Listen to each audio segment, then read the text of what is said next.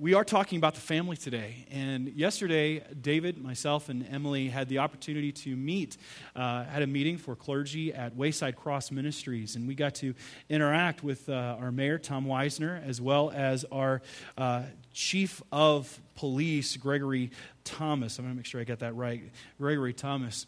And as we were meeting with them, we were talking about how faith-based institutions can help not just curb violence, but help and partner with the police department in making our community a safer place. And it was interesting, as he was speaking, he says, we have very similar jobs, is we're both here to combat evil. We do so differently. We're doing it through arrests and trying to prevent different things, but you're doing it in a greater way spiritually, as we're seeking to restrain evil and promote that which is good. And as he was talking about this, and he was talking about crime in Aurora, and it's been actually pretty remarkable seeing how crime has actually gone down considerably. And there's some great churches doing some wonderful things out there, by the way. We need to continue to lift up our brothers and sisters across the city of Aurora. I mean, we have pastors that if there's a murder, that they show up and they start praying over that ground where there was blood that was shed, that they're meeting with families. It's really cool to see some of the great things that God is doing in the midst of the city of Aurora. But one of the things that Gregory Thomas spoke about, he was talking about the importance of family. And he was saying that some of the most prolific offenders that we have broken homes. And he says, we know that many of these programs that we have in place, some of them faith-based, some are community-based, but helping these young people are happening in junior high or high school. And he says, but the reality is a lot of the damage has already been done when they're quite young. And he was just highlighting the importance of the family. And I don't think he's highlighting anything that any of us would go, oh, that's, crazy. We all know how important family is, for good or for bad. I mean, if I were to ask you how you got screwed up, you would probably say and blame your family, right? I mean, as my cousin says, who peed in the gene pool? I mean, someone messed up the family pretty bad. And if you think that your family members are pretty normal, then you're the one who's really messed up.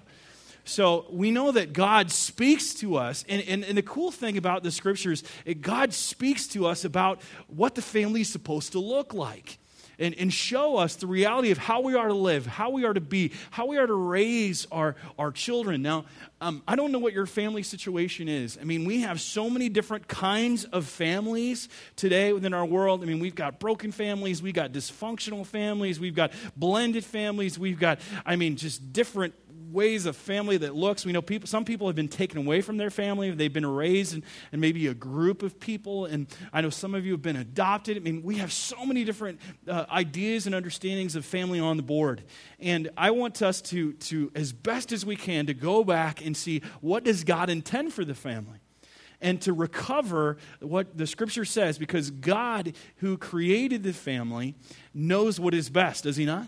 I mean, God has created the family to help show us how we are to live, how we are to glorify his name. But like everything, we mess it up.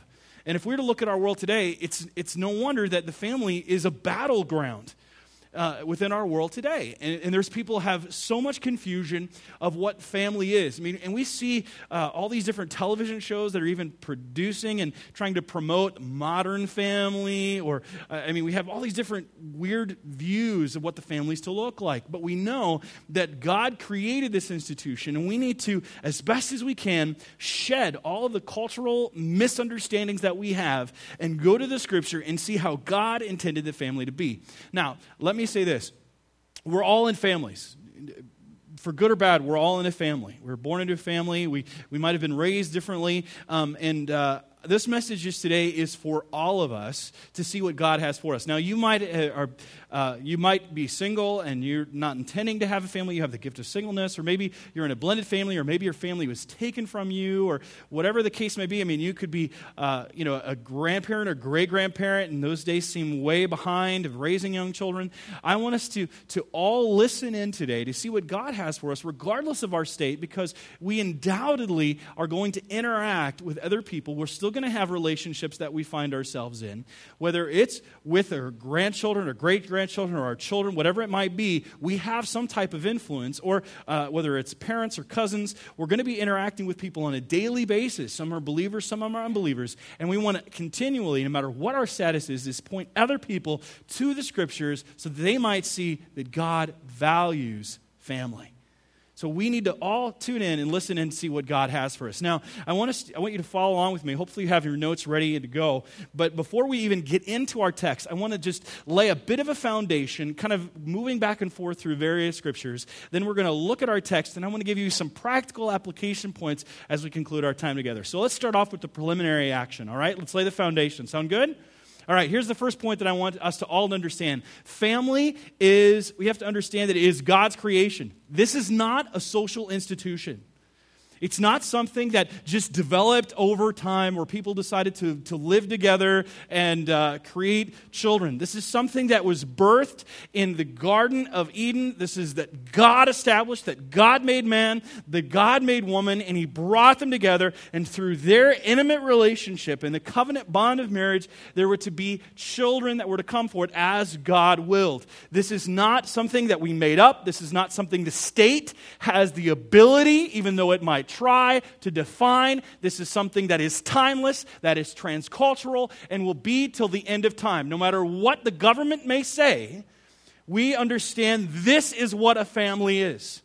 Okay? That's just it. The government tries to sometimes come in and define what a family is and is not, and it can give legal recognition to different things. That does not change the Scriptures. That does not change what the Word of God says. We must, as the apostle said, we must obey God rather than men. So we see that the family is God's creation. We also have to understand that the family is foundational to society. Foundational to society. And it's interesting just to see how this plays out in a very seemingly innocent way. I was reading some statistics. I like statistics. I'm a statistics guy. And I was reading some statistics this past week just talking about a small little thing about eating as a family. Now, I don't know how you are, but our family likes to eat together. Sometimes it can become a battleground. Sometimes it ends up with someone yelling at someone and the table having to be cleared. But for most intents and purposes, it's usually a good time. All right? Maybe your family's a little different. Maybe you just join hands and sing Kumbaya. That's not my family. It's stop hitting your brother. Sit in your seat, eat your food, or you will die. Okay, that's a little bit like it is in my house. And usually it's my youngest son going, I hate this. And he doesn't want to eat anything. And it's like, I don't know how you live. I really don't. I'm just going to hook you up to a tank. So we see that this family, families that eat together. Now, families that have 0 to 2 meals, I want to compare that with families that eat 5 to 7 times together a week. Now, I understand, we're all crazy in our schedules, right? You got baseball practice, you got drama practice, you got if you have kids in the home that are in that period of time. I mean, I was talking to this woman yesterday, our neighbor who came over and dropped their daughter off. She's got 4 kids, and they're all in lacrosse. They're all in baseball. They're all in, one of them's in cheerleading, and she's like, she has 2 that are in elementary school, 1 in junior high, and 1 high school. And she's like, I don't know whether I'm coming or going 3/4 of the time. I'm just a glorified taxi. And a family's crazy, so to have meals together is pretty hard, but you should make it a priority. Now, I want to give you some stats. This is just something that was compiled by the Heritage Foundation, and they notice this. Those who have 0 to 2 meals together per week are 11% more likely to use tobacco as compared to their counterparts who eats 5 to 7 meals per week. They're 18% more likely to use alcohol, 13% more likely to use marijuana, 14% more likely to have friends who drink regularly, 15% more likely to have friends who use marijuana regularly, and 11% more likely to try drugs in the future. And think about that. That's only because you eat together. We're not talking about teaching. We're not talking about faith. We're just talking about people who have families that eat together. And you can see that the influence that the family has is monumental, and God has made it that way. I mean, think about some of the issues that you have in your life. What do you attribute that to? Is it because of a parental situation, how your parent raised you or neglected you or didn't talk to you or whatever it might be? We see the power of a parent, and we see that God has made the family to be foundational to society. That's how he's made it. And as the family goes, that's how society goes. And seeing the statistic and just the rise and how people are shifting away from the family, and we're seeing increases in violence, in depression, in suicide, in drug use, alcohol use among teenagers, do these not go hand in hand? It really just is how God has made it, that the family is foundational to society. The family is also the place where faith grows. It's a greenhouse of growth for faith. It's where faith grows. It's to be a place where faith grows. Now, we see this in the book of Malachi chapter 2. Now, that's the last book in the Old Testament. If you take a moment just to turn there, you may not be that familiar with the Scriptures. That's okay. The Bible is divided into two testaments, the Old and the New, and it's the very last book. It's about 4 chapters long. If you flip and you see the book of Matthew, it's the one right before that. So in book of Malachi chapter 2, God is speaking to the people of Israel, and he reveals his purpose, one of the purposes that he has of the marriage relationship. Okay, this is God. Again, he has created it. All families of the earth are named after him, according to Ephesians chapter 3. And we see here that God established this family for this reason. I want you to read along with me. We read this. Malachi says, "Did he not make them one with a portion of the Spirit in their union?" And what was the one God seeking? What was God's purpose in creating marriage? Why did God do this? It says, what was the one God seeking? Godly offspring. Godly offspring. So guard yourselves in your spirit, and let none of you be faithless to the wife of your youth. God is showing God shows us that he has established the family because he wants that to be a place where faith grows. Now, it's interesting, the family and our spiritual walk with the Lord that's a birthing ground to show the reality of our faith. It is a greenhouse of growth, and it's where we really see our faith played out. I mean, think about it. Who do you get most annoyed with in your life? Is it not your family? Jared's like, yeah, I got a bunch of them. I mean, think about that. The people that frustrate us the most, the people that we don't want to see on Thanksgiving. I mean, do you have people that you don't want to see on Thanksgiving?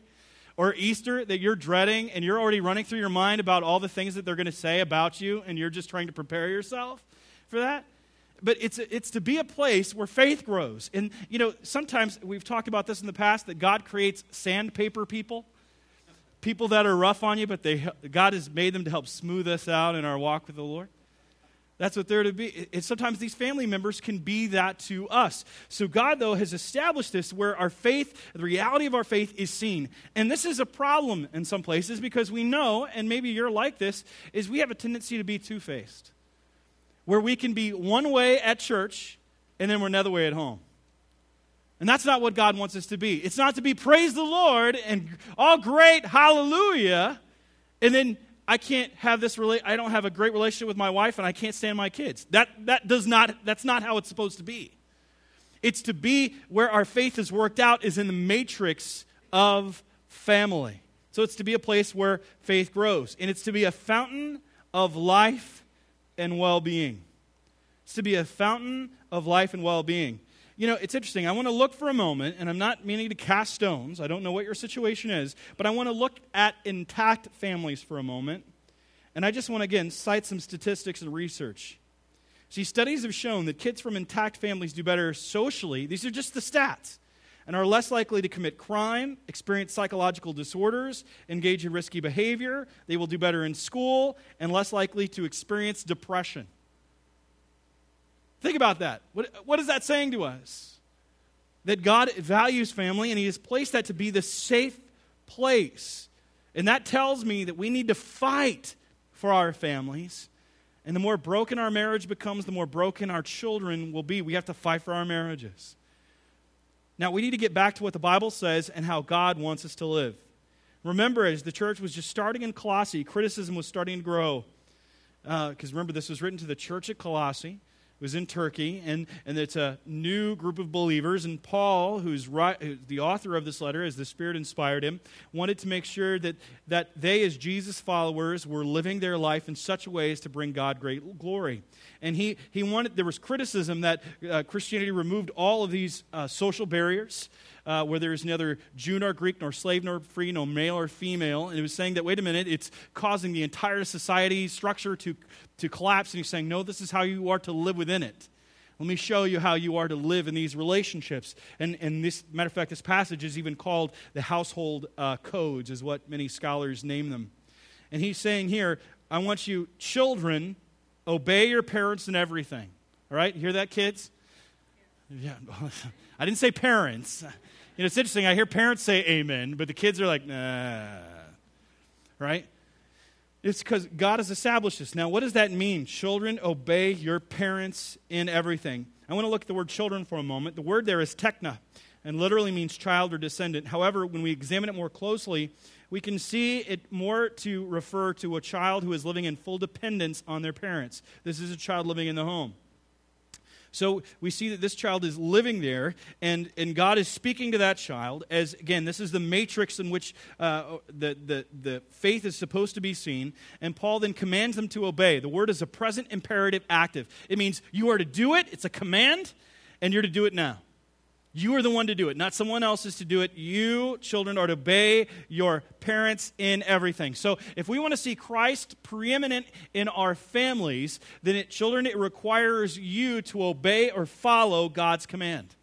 Follow God's command. It is a command that is here. Now, let me say this. Children, if you are here today and you're completely dependent upon your parents, and that can mean you're young or you're in your late teens, whatever it might be, if you want God's blessing on your life, then before we get to obeying your parents, you need to really give your heart to God first. See, if you give your heart to God first, this part will become easier.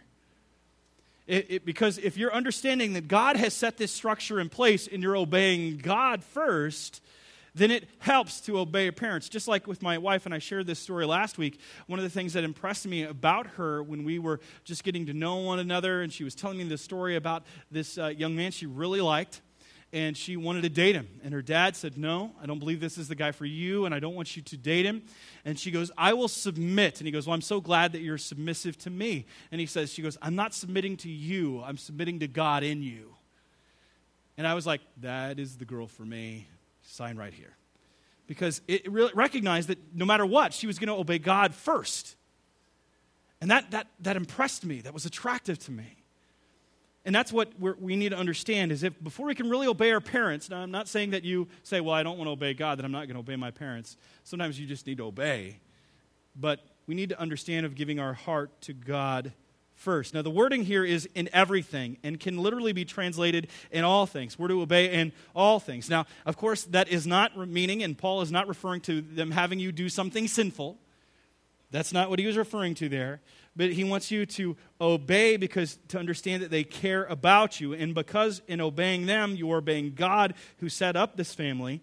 It means that God is going to receive glory by your obedience. Now, we are to obey, or you are to obey your parents. Why? Because that's the way of showing the reality of the fifth commandment, honor your father and mother. So you know that's one of the commands. We are to honor our father and mother. You are to honor or give honor to your parents. Honor and give honor to your parents. When you are dependent upon them, we obey and honor, but as we age, we may not obey as such, and that we are not in their home, but we always seek to continue to honor them, to give them credit where credit is due, and recognize, respect, and treat them as the ones who gave us life and raised us in this world. And when we do this, it pleases the Lord. Pleases the Lord. That's what our text says. It is well-pleasing, commendable. Simply put, it makes God happy. You know that? God is joyous. God delights. It's pleasing to Him when you obey your parents. As Ephesians 6:1-3 says, which is also an aspect of the household codes. And I would ask you to turn with me to that passage in Ephesians chapter 6, page numbers 979 or large print, 1245, 1245. And Paul is also writing, and he says, children, obey your parents in the Lord, for this is right. Now, I love this part here. He says, honor your father and mother. He's quoting the fifth commandment from Exodus chapter 20. He says, this is the first commandment with a promise. There's a promise attached to it. It's a package deal. None of the other ones had a promise attached, but this one does. And the promise here is this, that it may go well with you and that you may live long in the land. Now, in the old covenant, The Old Testament, the promise of blessing meant living long in the promised land, that God would give you new life. But Paul is quoting and importing this into the New Testament. While we know it's not referring to the promised land, it must be referring to something else. And in the New Covenant, the promise of the land is not physical land on earth, but eternal life, which begins when one is regenerated here and now and comes to full reality in the age to come. Paul is not teaching salvation on the basis of works. The obedience of children is evidence that they know God, and it results in receiving blessings from God. So everybody got that? Kids, you got it? Kids, you got it? I can't wait to I would love to be in your cars on the way home, by the way, having this conversation. It'll be great. Now, okay, I got to talk about the kids for a little bit. Now, parents, it's your turn. Ready? We got to step up.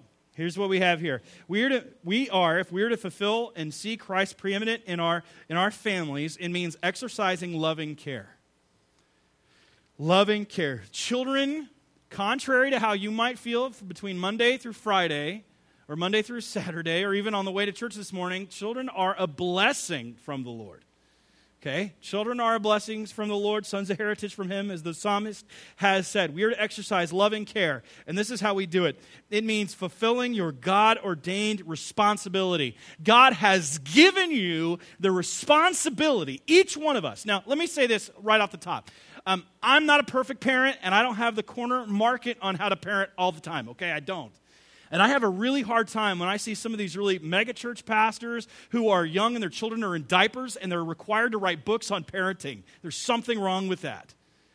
Okay? We need some seasoned veterans, and we're going back to the Word of God. And I've tried to ask a lot of questions over the years from some people's successes and their failures to try to learn from it as we go and fearfully study and apply the Scriptures to our life.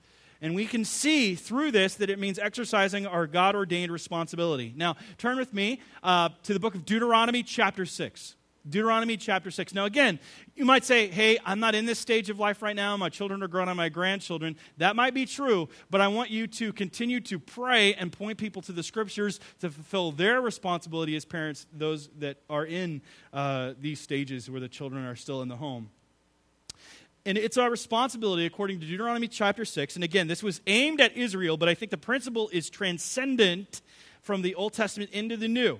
And God is speaking, and He's giving the Shema, the rallying cry of Israel. It's their national theme, anthem, motto, mission statement, purpose statement, however you want to put it. And it says this: Hear, O Israel, the Lord your God, the Lord is one.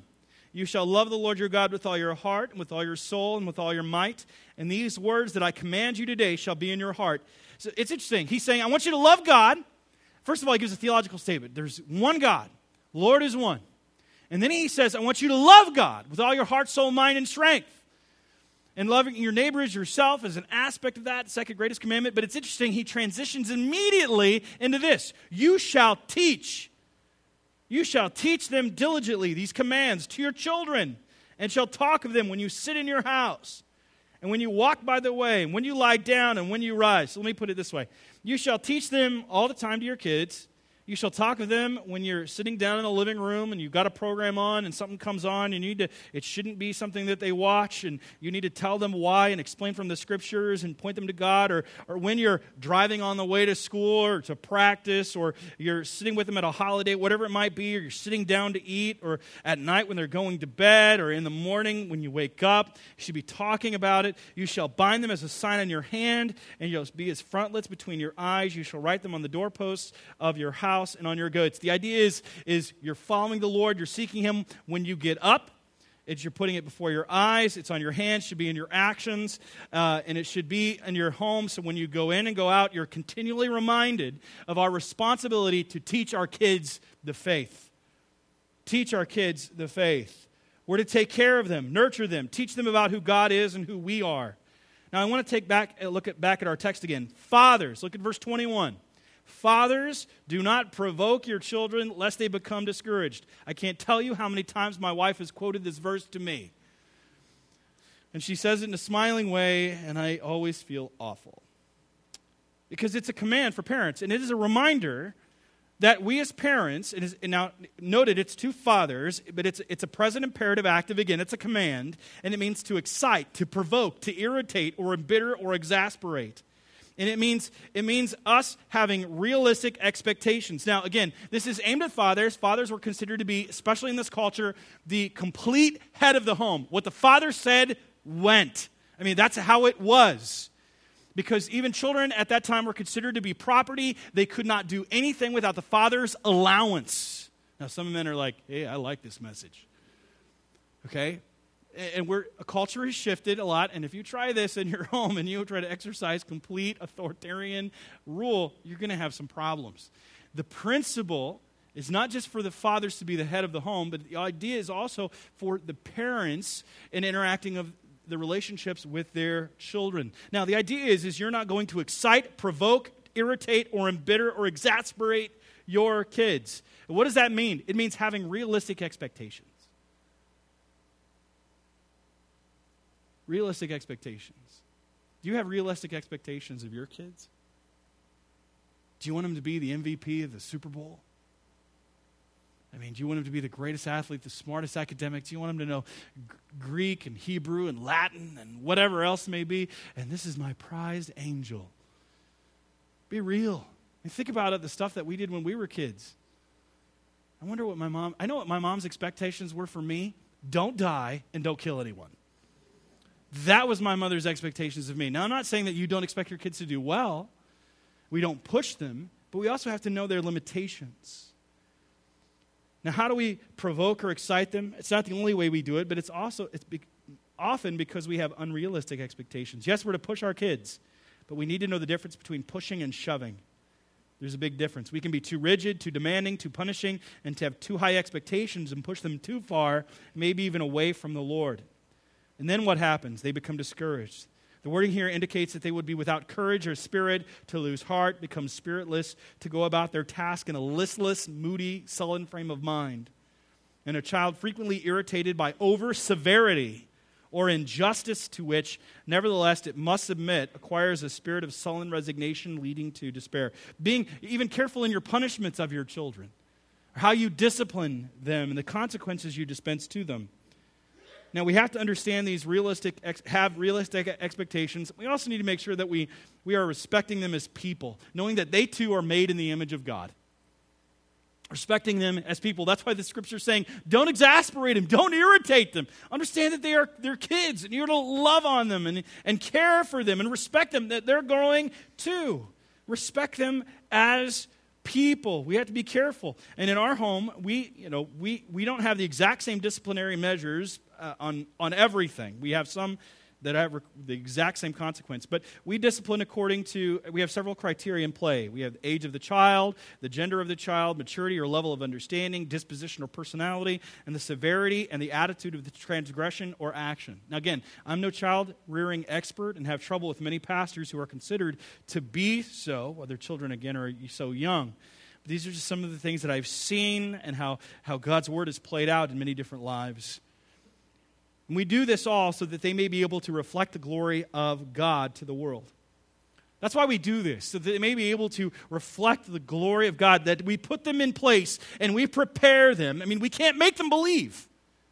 We can't make a child believe. We can manipulate with them when they're young. This is why we have some statements on how to evangelize children, because we recognize that some Christians in good intention had really bad application. And they said, well, I had the child, he was 3 years old, and they said, do you want to pray right now?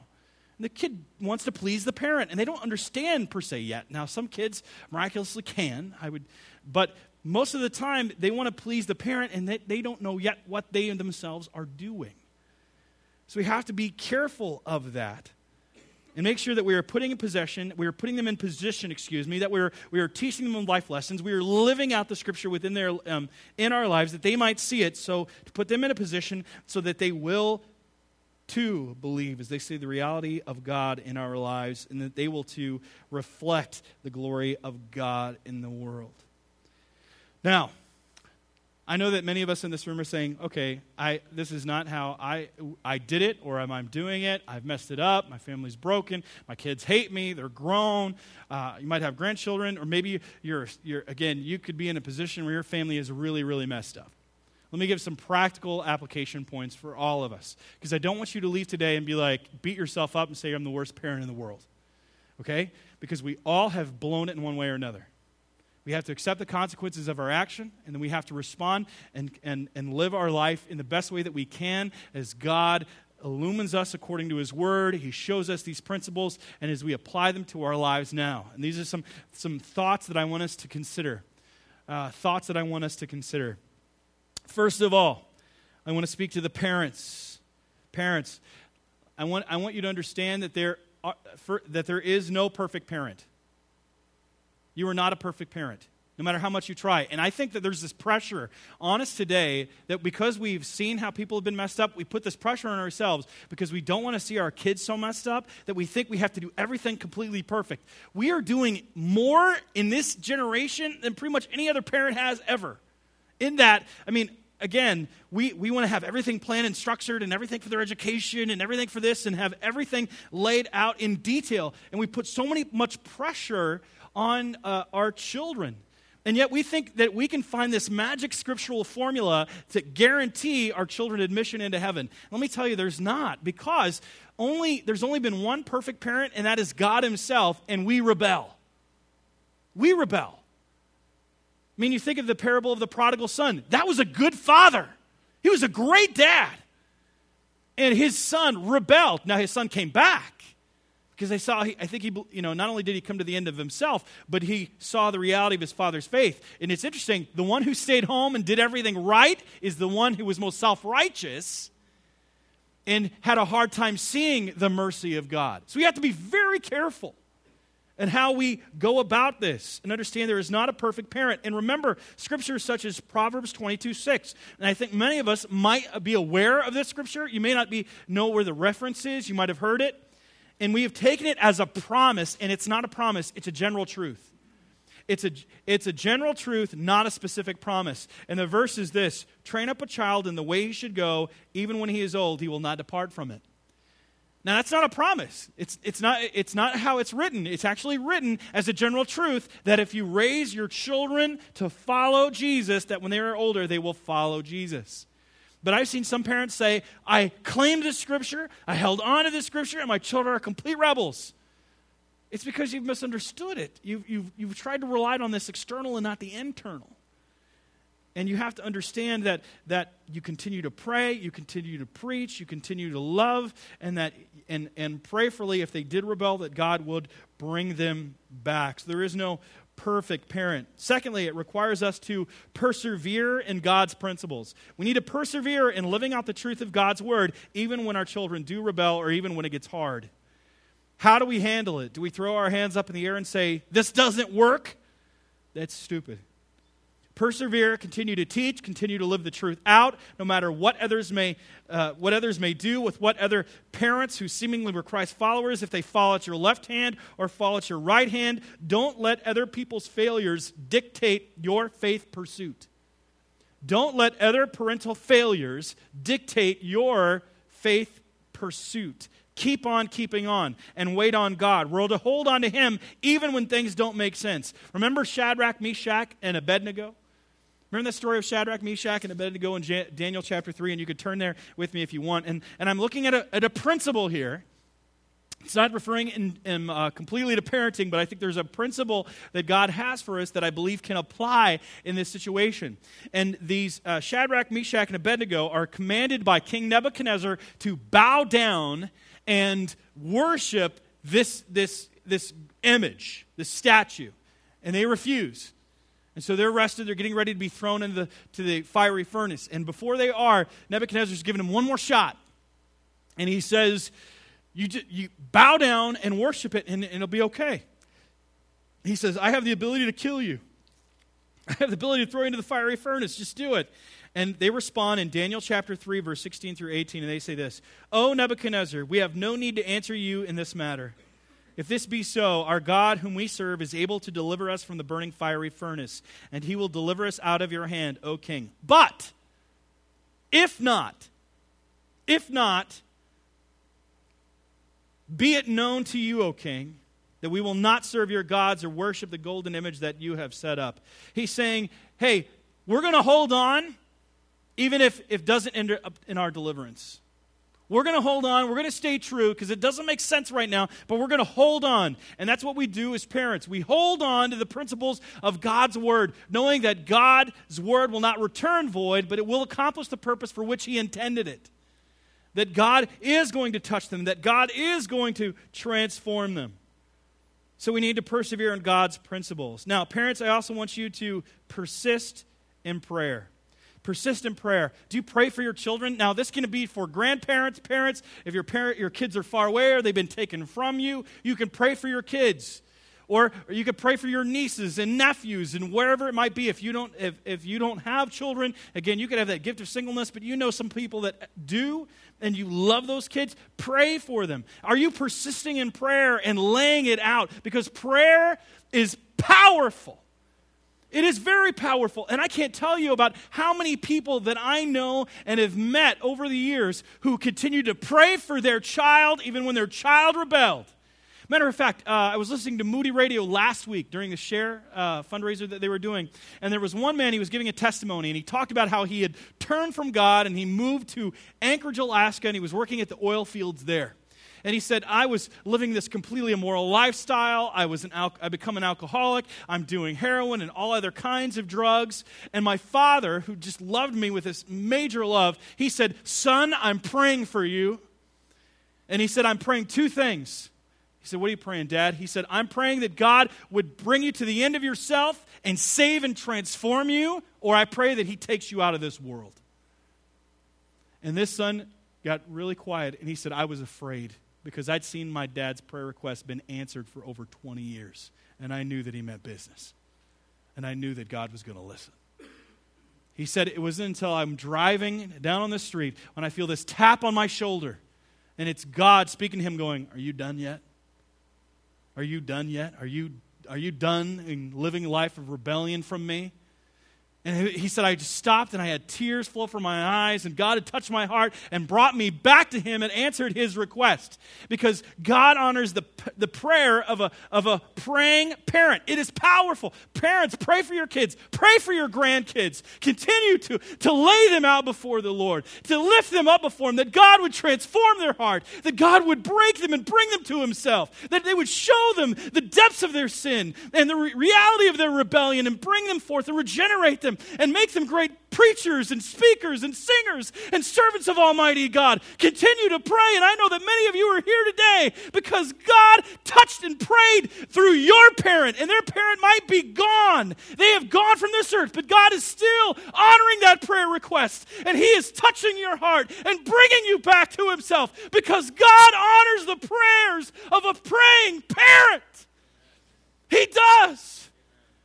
And we need to continue to pray for our children, pray for them that God would protect them as they go off to colleges, that they engage in all kinds of immoral and just horrible, sinful behavior. Pray that God would bring them back because he loves them and he died for them and he's not done with them.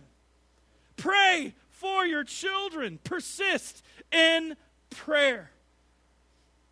Now I want to turn next to the progeny. I had to stick with the P's. Parents, and now the progeny, the kids. Kids, this is for you. This is some words to you. First of all, you need to understand this. God wants your good. He did not give you parents because he doesn't care for you. He gave you parents because he does.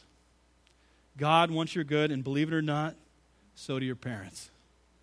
It may not seem so when they restrict you for different things, but experience tells them to tell you not to do this thing because they've gone through it and they have the wounds to prove it, and they don't want you to experience that pain. God wants your good. Secondly, give your parents grace. Give them grace. You expect grace from them. Even if they don't give it, you need to give them grace. They're not perfect parents. When you came home from the hospital, you did not have a manual attached to you. And your parents aren't perfect parents. They tried, and usually by the time that you figure out everything with parenting, they're gone. They're gone. But give your parents grace. And lastly, even if they were or are bad parents, even if you've been through a horrific situation, and remember, man messes things up. The devil wants to get into the family, and some of you have gone through some horrific and abusive situations. Okay? And those aren't caused by God. Those are caused by the devil. And what the devil might have meant for evil, God can use that for good to help other people and comfort them with the comfort that you have experienced through Christ. And don't let that affect, even if they were hypocritical, maybe they had raised you in church, but they were completely hypocritical, they turned away. Don't let them prevent you from going hard after God. Don't let your parents' disobedience affect your present obedience. Don't let your parents' hypocrisy affect your holiness. Go hard after God. Even if they were or are bad parents, don't let that keep you from going hard after God. Hold on. And realize, young people, students, kids, some of the greatest revivals in history didn't start with old people. I mean, God works through older people, don't get me wrong. But sometimes He starts with people who are young. Go hard after God. And sometimes we need the younger generation to rebuke the older generation. And I pray that God uses all of us as parents, as children, to bring glory to His name. Let's close our message time in a word of prayer. Father, I know that there are many different situations going on today, and Lord, we know that you are the God of hope and you're the God of second chances. And yet, Lord, we all know that we have to deal with certain consequences of choices that we have made, decisions that we have exercised, things that we have done. But Lord, give us the grace to bear up underneath them, and let not our past disobedience affect our present obedience. And may we continue to testify to your greatness, knowing that you are the God of hope, that you are not through. Even though we might have blown it, we know that you can work in the worst of situations for the glory of your name, that you are the God of hope. You are the God who allows U-turns. And so, Lord, I pray that you touch the hearts and minds of all of us within this room, especially those parents who are grieving, who are hurting, and they're remembering just how they failed. Lord, I pray that they may not throw in the towel, but they might hold on to you, knowing that you can still change the hearts and minds of those who have rebelled and turned away, and you will honor the prayers of those praying parents. So, Lord, use us all for the glory, honor, and praise of your name. In Jesus' name we pray. Amen.